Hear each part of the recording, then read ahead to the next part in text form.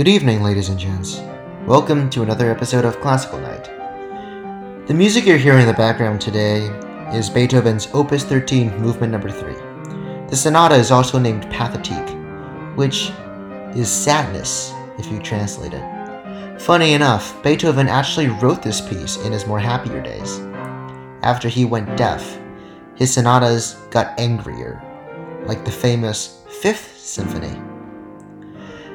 This music has garnered a lot of attention back in the day, with the distinctive melody of the third movement.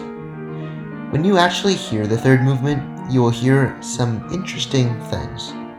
The theme, that is the first several lines of the piece, and then you will hear a slow section, which is the development.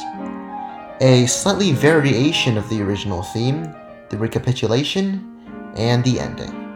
This is something that almost all sonata movements in the classical period follow. And this piece actually garnered a lot of attention during pop culture, with remixes made about this piece, one famous one being the Beethoven virus. Thank you very much, and please have an amazing day.